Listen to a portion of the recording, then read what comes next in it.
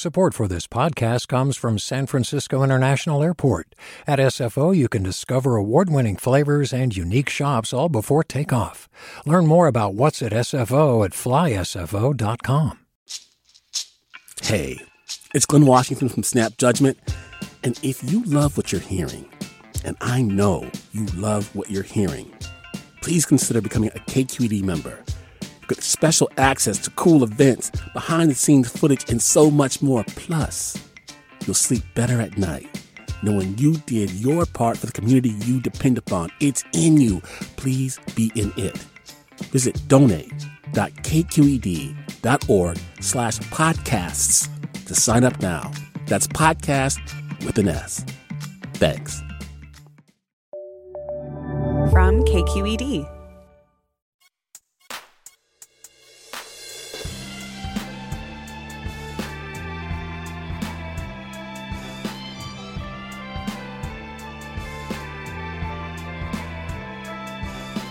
From KQED in San Francisco, I'm Mina Kim. Coming up on Forum, Russian-controlled regions in eastern Ukraine announce plans to hold referendums later this week. The call for votes on formally joining Russia, which critics call a sham, comes after Ukrainian forces pushed Russian troops out of the northeast, and there are reports today that Ukraine is making progress in the east. Liberating troops have been greeted by relieved residents, but they've also uncovered mass graves. The good and bad news from Ukraine and where things go from here, next on Forum.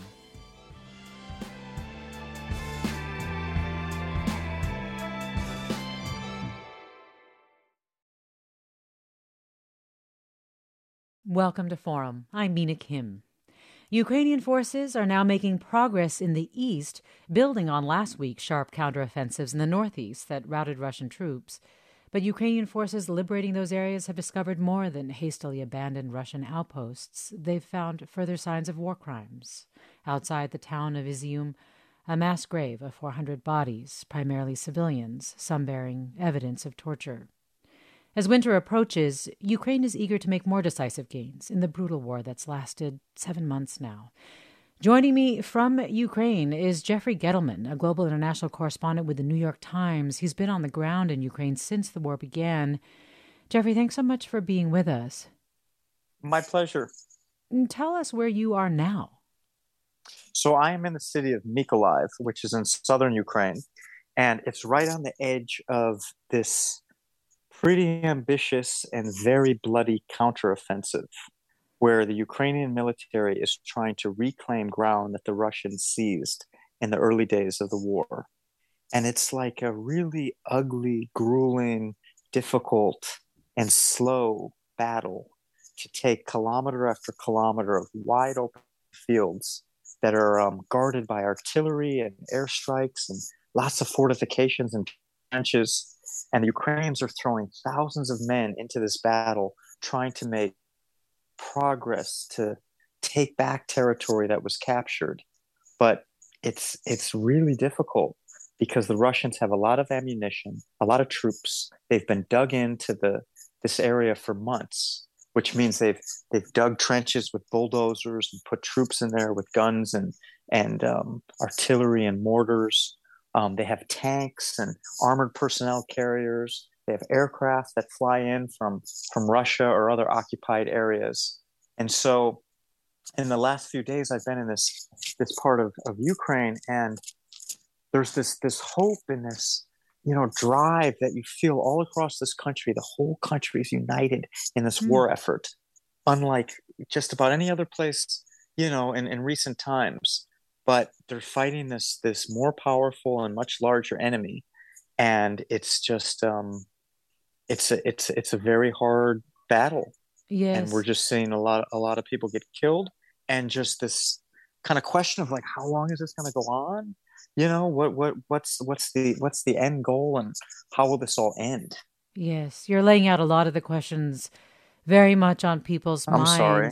No, exactly as I want you to do. The Ukrainian forces, they've had this success in the Northeast, but what you're describing in terms of what you're seeing in the southern region, and also what we are hearing reported from battles in the eastern region is that this will be a harder fight than what happened in the Northeast because of some of the details you just laid out? So, Mina, this is how I see it, and I'm just like one of many people who've been covering this place. So for I'm not the last word on Ukraine by any stretch, but there's basically three theaters of the war right now. There's the Northeast, where the Ukrainians made a lot of progress in the last couple weeks. That's what we heard about. They were taking town after town. Russian forces collapsed. They retreated. Okay, there was a lot of enthusiasm that really was reinvigorated the world's interest in Ukraine. That's one theater. Then you have the Far East on the Russian border, this area called the Donbass, which is where this war has been going on for 8 years, because the Russians and the Ukrainians have been fighting over this territory since 2014. Right. That's a whole nother battle. And then you have the South, where the Russians took a lot of territory in the first couple days of the war, because Russia occupies the Crimean Peninsula, this part of Ukraine that used to be part of Russia, then became part of Ukraine, and the Russians always felt very close to it. And they annexed that in 2014. So it's been this simmering problem. And then when this war started in February, they sent forces out from the Crimea Peninsula into southern Ukraine and took lots of territory. So now the Ukrainians are very eager to sort of reclaim parts of their country from the Russian forces, and they want to do it now, because the worry is that over the winter, it's going to be really hard, both militarily, to take ground when it's cold and ground's wet or frozen, and then politically, Europe, which has been a big supporter of Ukraine, is going to face a really dire energy crisis this winter. Fuel prices are going to go up. It's likely going to be really difficult in a lot of European countries. They're going to have to cut down on consumption of energy, which means like colder homes, maybe less electricity, factories working less, a real economic hit. And so the Ukrainians, the reason why we're seeing all this news right now about all these offensives and this energy to retake territory is the Ukrainians want to show the world that they're not a losing cause. They are a winning side. And they want to show the world before things get really bad in the winter that they are moving in the right direction, and we should support them now, and they can win.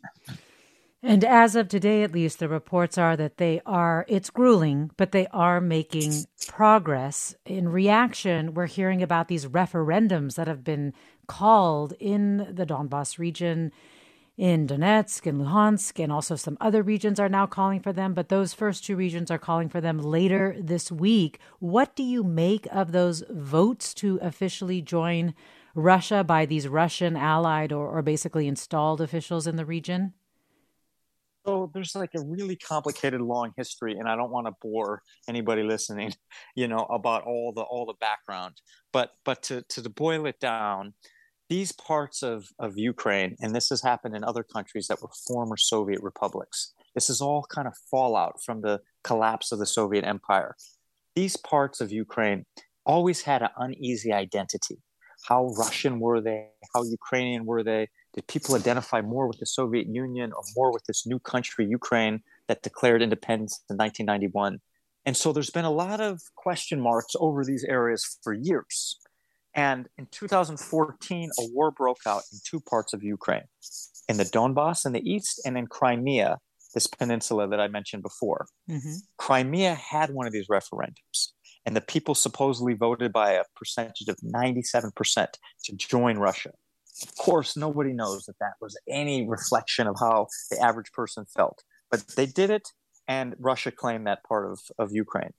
In the Donbass, they're now talking about doing the same thing, which would redraw the map of Europe. It would cut into what is now Ukraine and attach it to Russia. And Russia wants to do the same for some of these other parts of southern Ukraine, where I am right now. They want to claim that as part of Russia. And a lot of people just think this is a horrible precedent to let a more powerful country just redraw the borders of a weaker neighbor. And that's why the world is like really mobilized to stop Russia. So whether these referendums like reflect anything, is another question. But the impact could be changing the borders of Ukraine, shrinking it down, making it a smaller country. And I think there's a lot of concern about that. We're talking with the New York Times' Jeffrey Gettleman. Let me bring someone else into the conversation. Franklin Foer, a staff writer with The Atlantic, whose latest piece on Ukraine profiles a Ukrainian journalist. Franklin Foer, thanks so much for being with us. Pleasure. You have a long history of being fascinated by Ukraine. Your grandmother was from there, and there was a time even that you believed what your grandmother and also what Putin had been saying about Ukraine. So I want to ask you for your insights into this region and the unique position it has, as Jeffrey Gettleman has described. First of all, if you want to add any more to this, I guess uneasy, I think was the word that Jeffrey Gettleman used, relationship with Russia in those areas, and how not just the history, but propaganda plays a role in that. I mean, absolutely. I mean, you have these, I think the thing that people forget is that, as Jeffrey noted, war has been taking place in these territories since 2014. Even before that, the country of Ukraine had its share of ethnic divisions. And one of the, I think, the miracles of the last couple of years of Ukrainian politics is the way in which a genuine Ukrainian identity has started to take hold that transcends some of the old divisions that separated the country linguistically and geographically. And so one of the ways in which Russia has historically tried to exert influence in Ukraine has been to subsidize political parties that have exploited those differences. And so in a way, what they're reverting to is an old tactic that's part of an old narrative. And I think that Jeff is right that if they are allowed to prevail and to annex this piece of Ukraine, they're creating new facts on the ground and their implications for Ukraine. And so you hear a lot of you hear the Kremlin posturing that if they capture this territory and the Ukrainians then attempt in any way, shape, or form to take it back or to launch an offensive in that territory, then it would spark a whole different realm of retaliatory possibilities. So I do think that this is a tactic that is both for show, but that also has some pretty significant real world consequences. Yeah, so the U.S., Ukraine and the U.S. have been clear that they would see that as illegal and not recognize it. And also it's being regarded by some as really a sign of desperation that the Russians are showing. What do you think, Frank? Yeah, I mean, look, I think that Russia has now suffered a series of pretty humiliating defeats in the scheme of this war.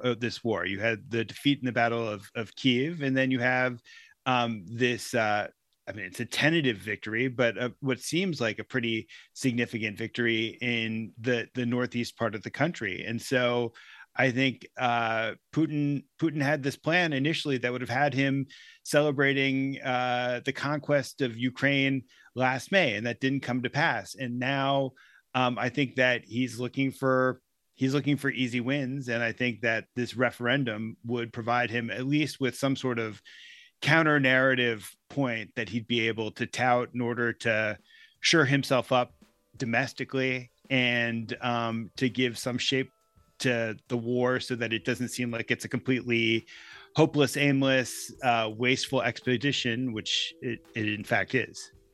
We're talking. Yeah, can I just add? Yeah, Jeff, quickly, we're coming up on a break. Yeah. Just real fast. The idea is really sinister, which is if Russia claims these parts of Ukraine as part of Russia, and then Ukraine starts fighting in these areas, Russia can say they are attacking us, Russia, and therefore we have to escalate our response. Yes. This is no longer about Ukraine, it's about Russia. We'll have more with Jeff Gettleman and Frank Foer after the break, and we want to hear from you, listeners, your questions about the war in Ukraine. Stay with us. This is Forum. Support for Forum comes from San Francisco Opera. Set 10 years after a school shooting, the critically acclaimed opera Innocence takes us into a complex emotional journey where our understanding of innocence and guilt is constantly upended. Kaya Sariaho's ethereal score collapses the past into the present as a community of survivors grapple with how to move forward. Don't miss the highly anticipated American premiere of Innocence, June 1st through 21st. Learn more at sfopera.com. We've all got those parts of our house where the internet just won't go. Well, if you had wall-to-wall Wi-Fi from Xfinity, you could worry less about dead spots. Because with wall-to-wall Wi-Fi from Xfinity, you get fast speeds, reliable connection in every room, and power for all of your devices, even when everyone's online. That's wall-to-wall Wi-Fi only with Xfinity. Restrictions apply, not available in all areas. Actual speeds vary. Welcome back to Forum. I'm Mina Kim. Tomorrow on our show, Harvard professor Drew Gilpin-Paust recently discovered that the majority of her students could not read cursive. To them, it was like a foreign language, which got us thinking, is handwriting really relevant anymore? Send us your thoughts or a picture of your handwriting if you'd like to forum@kqed.org. Today, we're talking about Ukraine with Franklin Foer, a staff writer with The Atlantic, and also with Jeffrey Gettleman, global international correspondent with The New York Times. Frank Foer has covered Ukraine for a long time. Jeffrey Gettleman has been there on the ground since the war began. You, our listeners, are invited to join the conversation with your questions about the war on Ukraine. But we also want to hear if your support for Ukraine has changed at all in the last 7 months, waxed or waned, why or why not, and when. How would you like to see the U.S. respond to this conflict? You can email us, forum@kqed.org. You can post your thoughts on Twitter, Facebook, or Instagram. We're at KQED Forum, or you can give us a call at 866-733-6786, 866-733-6786. And this listener tweets, what's the U.S. exit strategy in Ukraine? What's the end game? And what happens if Russia escalates to U.S. shock and awe warfare and destroys Ukraine's energy infrastructure like the U.S. did to Iraq? How will Ukraine fight a war without electricity? I guess while we're thinking about what the U.S.'s exit strategy is, we need to talk about what Putin's next move is. I feel like that's what you were saying, Jeff Gettleman, just before the break, is what we're seeing with this whole referendum, this pretense to be able to say, you are attacking Russia now and we can go all out. Do you think that that is his next move or just a small piece of something bigger? Mina, it's really interesting. I've been covering this for months and talking to lots of people, and nobody can decipher what Putin's next move is going to be, or what the ultimate goal of invading Ukraine really is. That's what's interesting. The Ukrainians have a very clear goal to drive the Russians out and to reclaim their territory. Okay? Like, it's 100% clear. Everybody in this country is on board, pretty much. Russia, it's like, what are they trying to do? Are they trying to decapitate the leadership of Ukraine, which they said in the beginning of the invasion? We're going to, there's a Nazi-led government and we're going to get rid of them, even though the president is Jewish and there's no, Nazi connections for him. Are they trying to prevent Ukraine from joining NATO? Are they trying to reclaim parts of the Soviet Empire? Are they trying to restore this grandeur to what the Soviet Union and Russia used to be? We really don't know. But right now, it's a very hard slog on the ground. It's a conventional war. There will be negotiations and diplomacy at some point, most likely, to bring this conflict to an end. But right now, both sides are really going at it like 100% to just drive each other back. They have these front lines that run for hundreds of miles, thousands of troops dug in, firing artillery shells, mortar rounds, dropping bombs from airplanes, all kinds of conventional warfare, just to gain a few kilometers of open fields. That's what's happening today, where I am. I saw it today. I've seen it for the last couple weeks. And it's really sad because they fire these, enormously powerful rounds of artillery or mortars or other, ammunitions, and they go sailing for miles and then explode in some village or field and kill civilians or destroy a house or knock down a building. And both sides are doing it. And it just really brings the futility of conflict into focus. It's like really depressing to watch it unfold in front of your eyes. Yeah, I imagine so. And Frank, I know when you traveled there earlier, the destruction is so extensive. I don't know if you want to comment on that, but I do wonder what role that would play in any kind of negotiation to end this. I think it'll make it very hard for Ukraine to get to the point psychologically where they could commit to a negotiated settlement, because the reality of the war is that when the Russians occupy Ukrainian territory, they do so with using terror as a primary tactic to win the pliance of the conquered people. They really are bent on eliminating any sense of Ukrainian identity. So when they go into towns, they will round up Ukrainian history teachers. There's evidence of them burning Ukrainian books.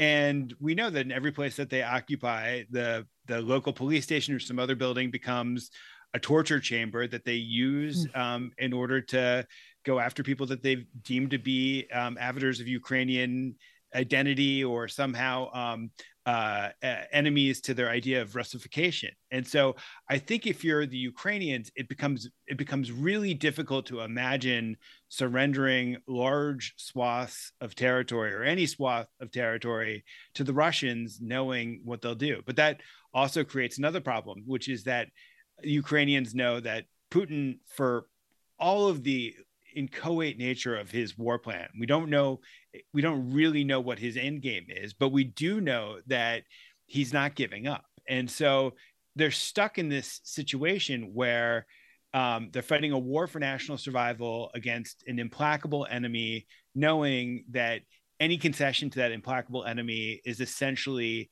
intolerable, which means that it's the battle that Jeffrey has explained so brilliantly in his reporting and so vividly here is something that will just continue into the future. I think the question that clearly is on Putin's minds, it's on the minds of, it's just how long will the NATO allies and the United States be willing to support this proxy war with the vigor that they have. And I think President Biden has always seen that there's a moment in the future where the public support for this war would start to diminish. It's almost a miracle that it hasn't happened to date. I think that the fact that Mitch McConnell hasn't really made an issue of the war and has kind of silently provided his Republican assent to the war means that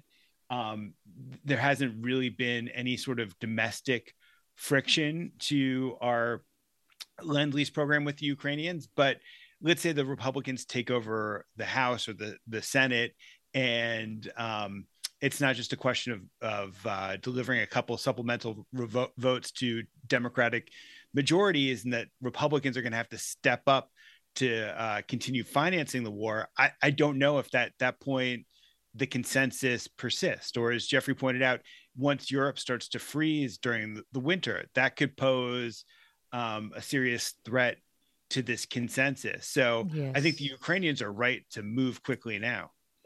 Well, Lady tweets, I would pay $20 for a gallon of gas that I don't use Putin's oil, but I have a hybrid and I work from home and just stay around town. Saving Ukraine from falling under Putin's fascism is the number one priority in my mind, though. But if it starts making energy in the home and food not affordable, it will be harder. It's the U.S.'s fault for not becoming more independent earlier. That's not Biden's complete responsibility. It's Congress, Republican senators, and corporate greed. Let me go to a caller, Irina in Napa. Hi, Irina. Hello. Yes, I want to talk about my family that came from Ukraine. I think I will be third generation. I grew up in Mexico because my grandparents escaped Russia during the Bolshevik Revolution, as far as I know.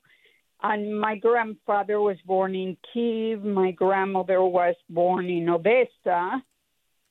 They escaped on a train out of that time, and they wanted to get into the United States, and they couldn't because of the golden policy. They didn't allow accountants and nurses, and so they went to live in Mexico. I was born in Mexico. Now, I don't know much of the story of Ukraine until what happened because my grandparents were silent. My grandfather would cry and my grandmother would get angry, and they couldn't tell us the story. I found out through you guys when you started talking about Ukraine. So I don't have a question right now, but my heart bleeds for these people, and with time I'm getting so worn out. I don't care anymore because I don't even know what is going on. Yeah. But I wish that Ukraine would survive this because otherwise the world altogether. Well, Irina, I hear how your heart is bleeding. And Frank, I don't know if you just want to respond, given your own personal connections to Ukraine as well, to what Irina is expressing here. You know, I think one of the beautiful stories of this war is the way in which Putin was basically counting on European and American publics to be indifferent to the plight of Ukraine. And it's just it is an amazing and surprising fact given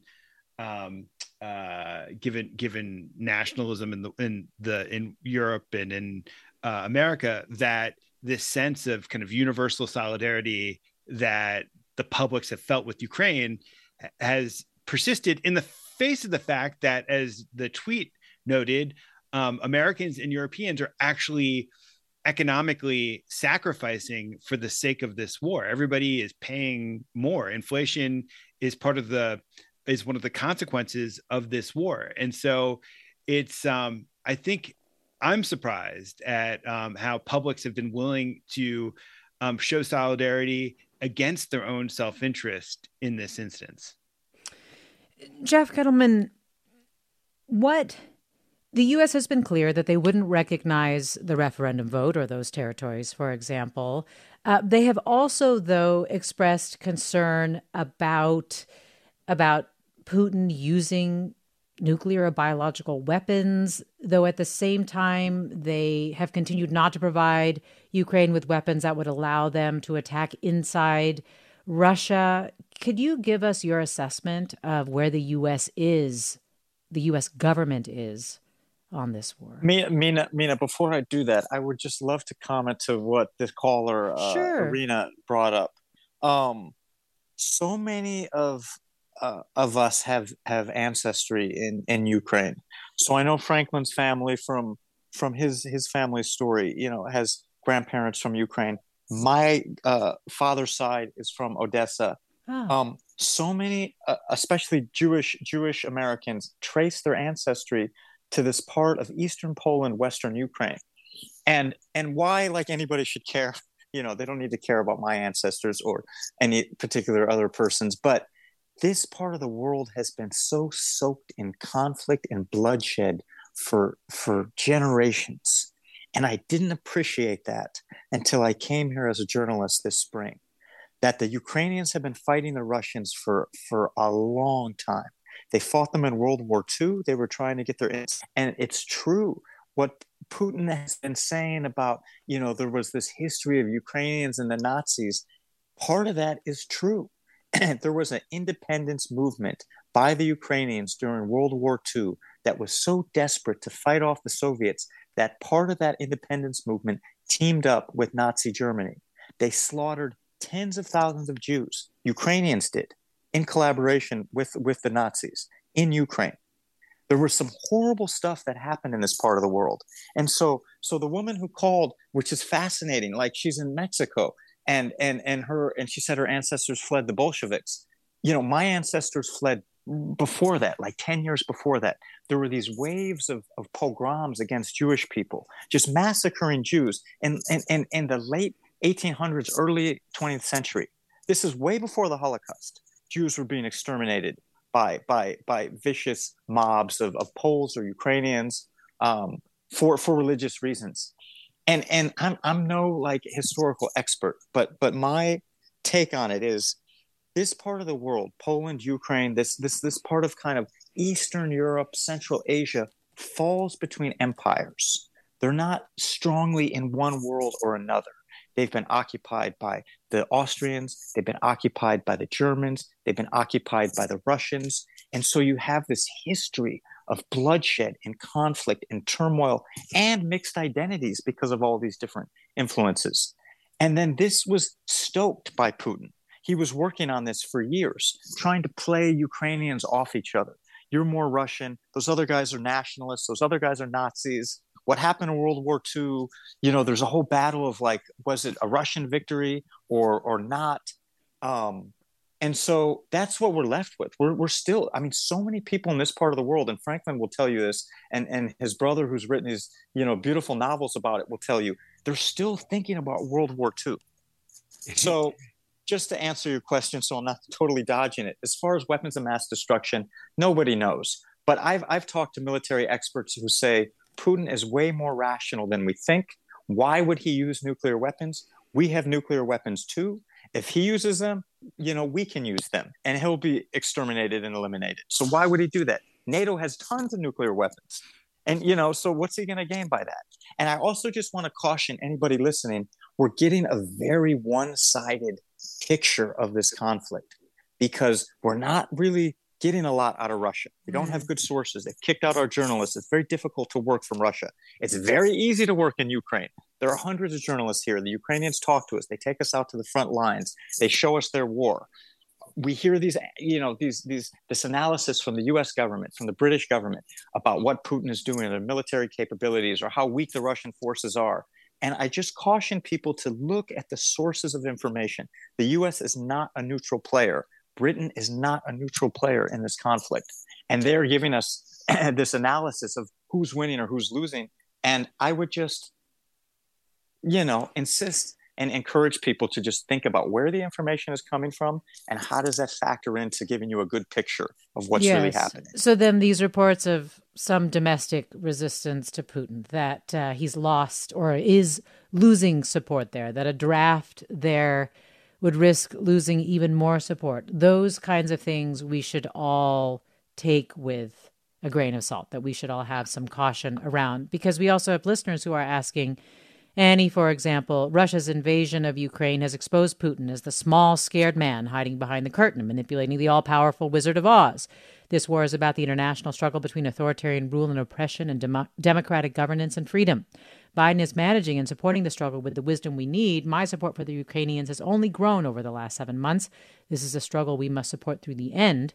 And another listener writes, we have heard about Ukrainians who want Russians to take the country. Has that changed since the war started? Are Ukrainians starting to turn on Russia? And so just really quickly back to you, Jeff, are you seeing that? Ukrainians who may have been sympathetic to Russia before turning on Russia now?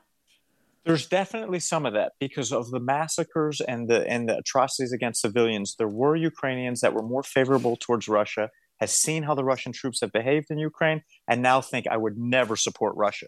That's totally true. And what Franklin said about Ukraine kind of overlooking its linguistic divides, its geographical divides, coming together as one society, that's totally true. But there's also Ukrainians that feel very identified with Russia.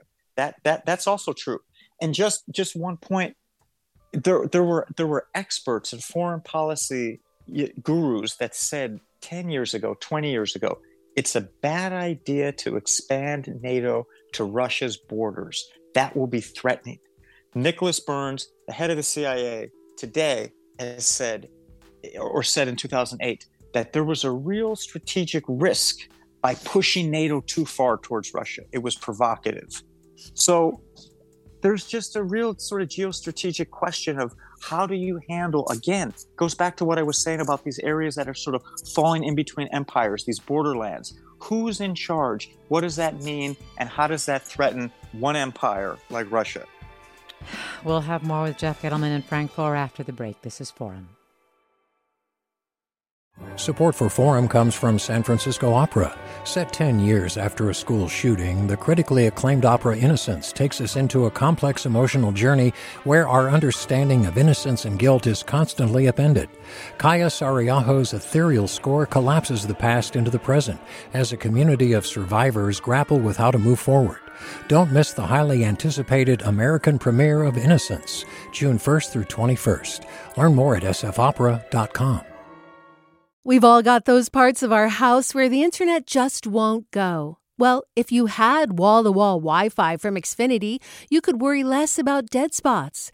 Because with wall-to-wall Wi-Fi from Xfinity, you get fast speeds, reliable connection in every room, and power for all of your devices, even when everyone's online. That's wall-to-wall Wi-Fi only with Xfinity. Restrictions apply, not available in all areas. Actual speeds vary. Welcome back to Forum. I'm Mina Kim. We're talking about the latest events in Ukraine, where things are going, with Frank Foer, a staff writer with The Atlantic. Frank's latest piece on Ukraine profiles a Ukrainian journalist, Sergei Lushenko, called The Man Who Chased History. Jeffrey Gettleman is a global international correspondent with The New York Times. He's been on the ground in Ukraine since the war began. He's the recipient of the 2012 Pulitzer Prize for International Reporting. You, our listeners, are joining us with your questions about the war on Ukraine, whether your support for Ukraine has changed in the last 7 months. How would you like to see the U.S. respond to the conflict? And of course, we are hearing from people if they have family or friends in Ukraine. How are you coping with the conflict? You can call us 866-733-6786. Finding us on Twitter, Facebook, or Instagram will be at KQED Forum. Email your comments and questions to forum@kqed.org. And let me go to Luke in San Jose. Hi, Luke. Yes, I was just going to ask why Russia seemed to be so ineffectual in the propaganda side of things. Have they just not focused on the English-speaking world, or what's going on with that? Frank, do you want to share your insights on that? There's just been this incredible crackdown on any dissent against the war in Russia, but as Luke is saying, hasn't really seemed to be able to make its case either? I don't know. Russia, if we go back to the 2016 election and articles in the New York Times this week about the ways in which Russians tried to infiltrate the Women's March here and tried to stoke divisions between different sects. I think Russia has an information warfare game that was relatively sophisticated a couple years ago, but hasn't really been updated. And part of the problem, I think, is that so much of Russian propaganda is based on fundamental inauthenticity. And so whether it's what they did on social media, which was about creating trolls and fake personalities, or if it's about the kind of state-directed propaganda that goes through Russia RT and through other official outlets, which is also inauthentic because it's controlled by the state, they've really just been played because they're up against an actor in Ukraine, which, for starters, you have Volodymyr Zelensky, who has this real skill as an entertainer and as a communicator. But I think what the Ukrainians have done very successfully is find ways to communicate that are much more authentic. And at the end of the day, I think Putin was sitting in his dacha or in Kremlin, very isolated, and the image that he projected and the fact that he didn't do the same sort of he kept everything so close hold until the troops started to roll across the border into Ukraine. I don't know if there was the planning that they might have done otherwise for an information warfare. I think that the Russian expectation of a lightning quick victory meant that they didn't necessarily do that sort of hard work. But I think what's clear is that in this information warfare space, the Ukrainians have obviously tapped into something that is just far, far more potent than anything Russia can offer. Well, Mike writes, my grandparents left Ukraine several years before the Holodomor, since they died before I was born and my Ukrainian father died when I was young. I feel a deep connection to the Ukrainian struggle. I'll never stop supporting their right to independence for so many reasons. They're fighting courageously on behalf of the free and democratic world. Jeff Gettleman, Frank was mentioning Zelensky and his power to basically get hearts and minds, which is also very crucial at this stage. I believe he gave an address last night where he talked very much about the importance of that and the importance of the pace of stabilizing liberated areas and restoring normal life for people in the liberated territories, which leads me to ask, can they hold these areas? What do you think? I think they can, but I think we have to have a bigger picture of Ukraine. Almost 10 million people, a fourth of the population, has left the country, has become refugees in Europe mostly. So many people are displaced within the country. I did a story yesterday in the New York Times about a shortage of glass windows being broken. There's been millions of windows across this country that have been shattered by bombs, because if the glass is always the first to go. So if a bomb falls in a village, even if it doesn't hit your house, if it's, close enough, the shock waves and the reverberations will shatter glass, in a wide radius. And so now winter is coming. It dropped from 80 degrees to almost freezing a week ago. And there are these people living in these bombed out buildings or bombed out houses with no glass covering their windows, cold air coming in, no plywood, nothing to cover these gaps in their walls. And something as simple as a glass window has become a huge problem in Ukraine. So I think we're just beginning to see the pain and the suffering from all this war. Obviously, there's the casualties on the battlefield. There's the civilian atrocities. There's the human rights abuses. There's the war crimes. But for millions of Ukrainians, it's just hard getting through the day. Where I am in Mykolaiv, I'm in the city in southern Ukraine. They have the water system for a city of several 100,000 people has been destroyed. So they've hooked up the tap water to a nearby river that's somewhat salty, and the water comes out looking like apple juice.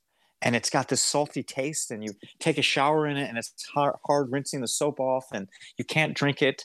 And this is just a relatively small thing, but it's affecting hundreds of thousands of people. So we just are beginning to come to grips enormous fallout from this conflict that's going to go on for years and years and affect millions of people. Yes. Well, could you say a little bit more about the humanitarian situation in the bombed out areas? If there are still people there, I know that they've largely been deserted, but I'm also curious about Ukrainians who have had to flee to other parts of Ukraine, to other parts of Europe, and how they're being received and treated.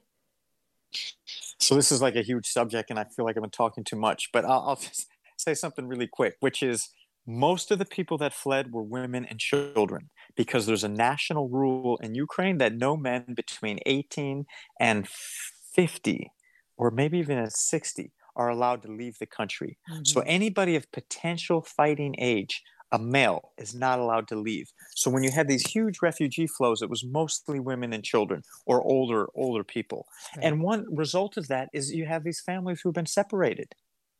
And you had these really sad moments at the border where the whole family would go to the border together, and the father would hug his kids goodbye, and they would pass through, and he'd say goodbye to his wife, and they would exchange last words, and then he'd turn around and go back to Ukraine, and the family would proceed through the gates into Poland or Czechoslovakia or the Czech Republic or Hungary or these other places.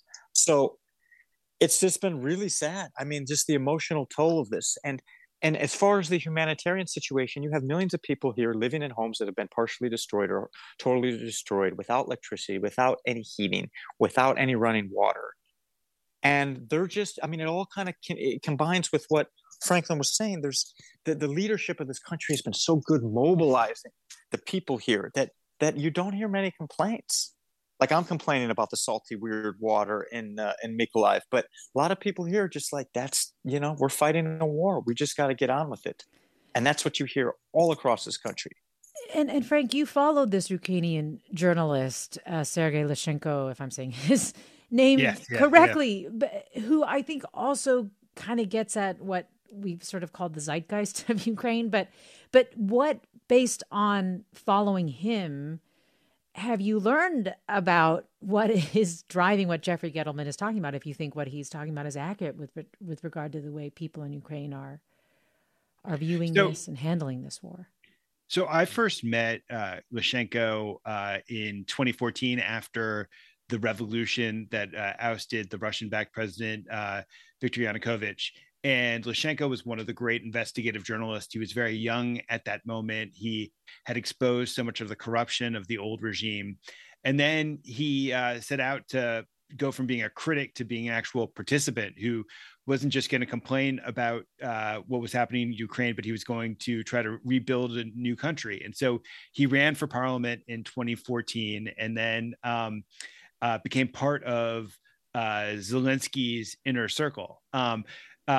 I should mention that along the way, one of the other reasons that I got to know him well was that he was he'd exposed a lot of the crimes of Paul Manafort, brought them to the public's attention in the middle of the 2016 election. So he helped me a lot with my investigative journalism along the way. And I'd always stayed in touch with him, and he was part of Zelensky's inner circle.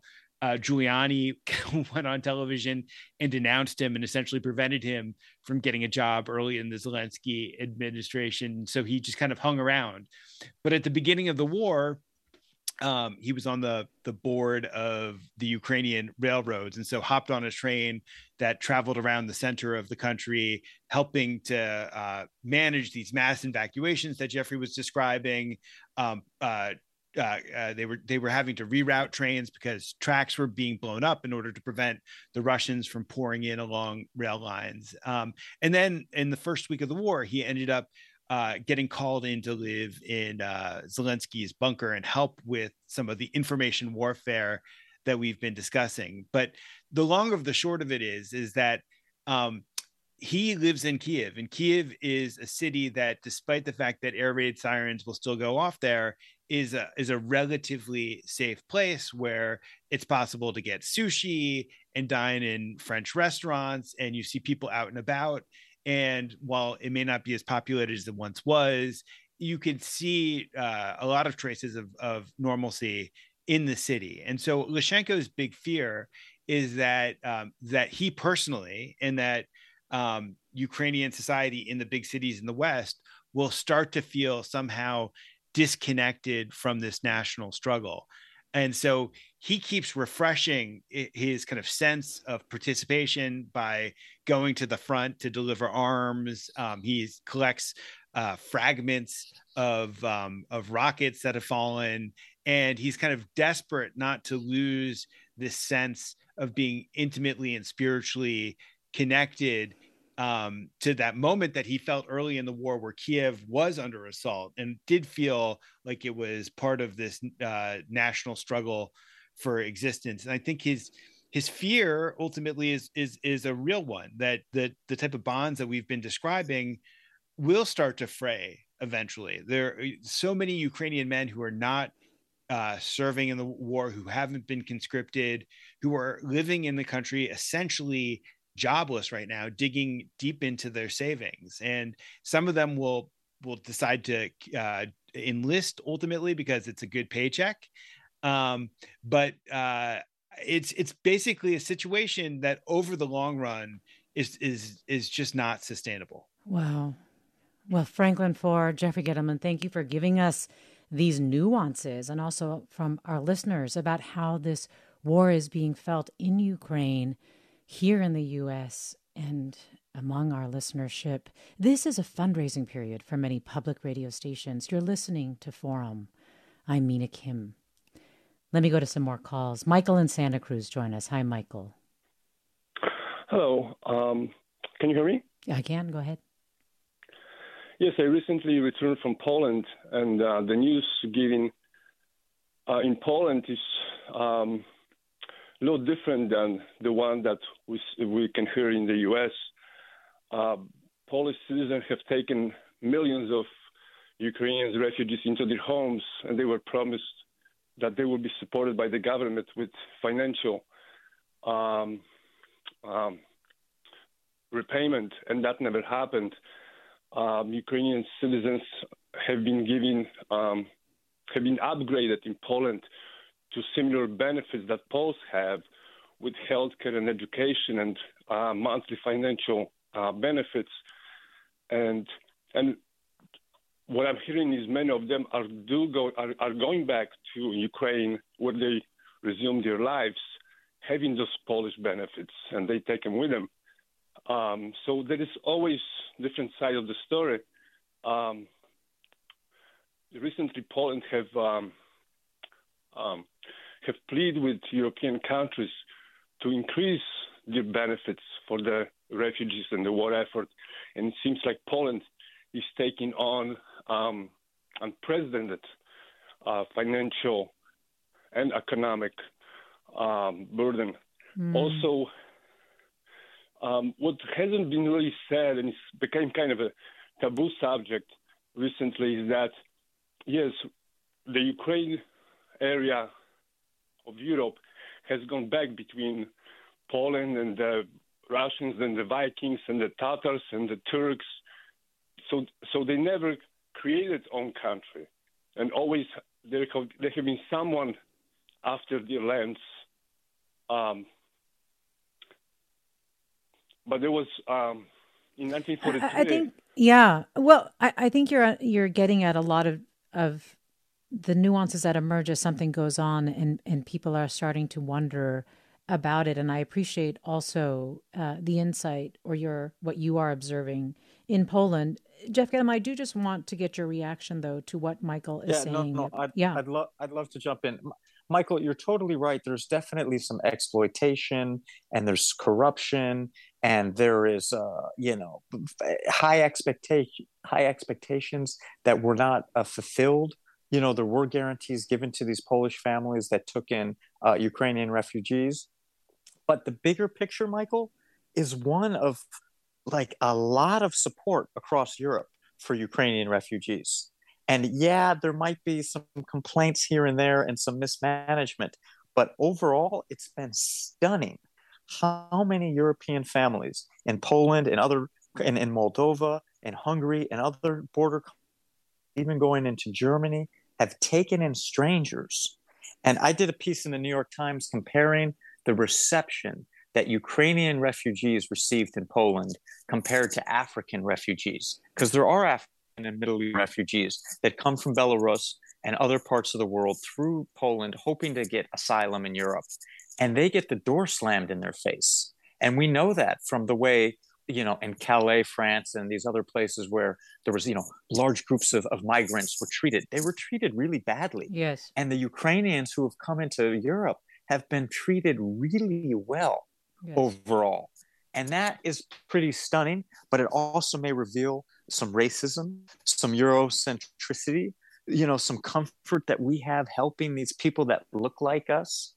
And we don't have that same comfort in helping others who might have a different religion or different heritage or different skin color. There's a lot of really tough issues that have come up by this. So, I just want to make the bigger point, though, that Europe has really accepted and gone out of its way with both government policies and individual families times millions helping out the Ukrainians. So can I pipe in here? Frank, yes. We just have 30 seconds. Okay. Well, I was going to say one of the extraordinary things is our train stations in Poland where their maps, their aides who tried to help, who direct resettled Poles, and that when you get off the train from Ukraine, you're greeted at the platform with just this outpouring. I mean, I didn't take the sandwich, even though I was hungry, but I was just amazed by the hospitality that the Poles have extended. Let me ask you, Frank, just before we go, you say that Lyshenko is worried that we're going to lose sight of the bigger national picture or the bigger thing that's happening here. What is that in 10 seconds?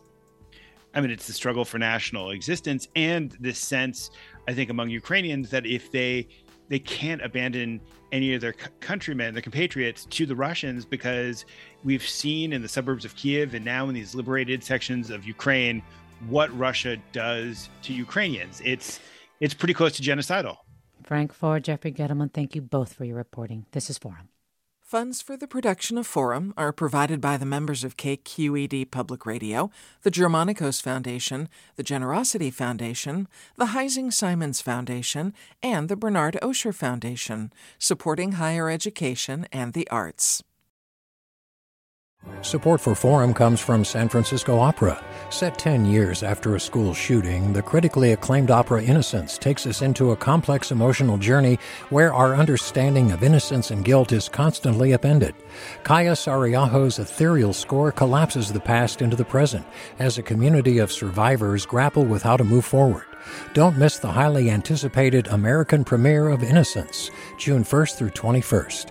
Learn more at sfopera.com. We've all got those parts of our house where the internet just won't go. Well, if you had wall-to-wall Wi-Fi from Xfinity, you could worry less about dead spots. Because with wall-to-wall Wi-Fi from Xfinity, you get fast speeds, reliable connection in every room, and power for all of your devices, even when everyone's online. That's wall-to-wall Wi-Fi only with Xfinity. Restrictions apply, not available in all areas. Actual speeds vary. All over the country, we need to improve reading in Wisconsin. Schools are changing the way they teach reading. I'm calling for a renewed focus on literacy. We have gotten this wrong in New York and all across the nation. And it's happening because of a podcast. I think your podcast has changed my life. And I'm going to share this podcast with everyone I meet. Sold a Story investigates how teaching kids to read went wrong. New episodes of Sold a Story are available now.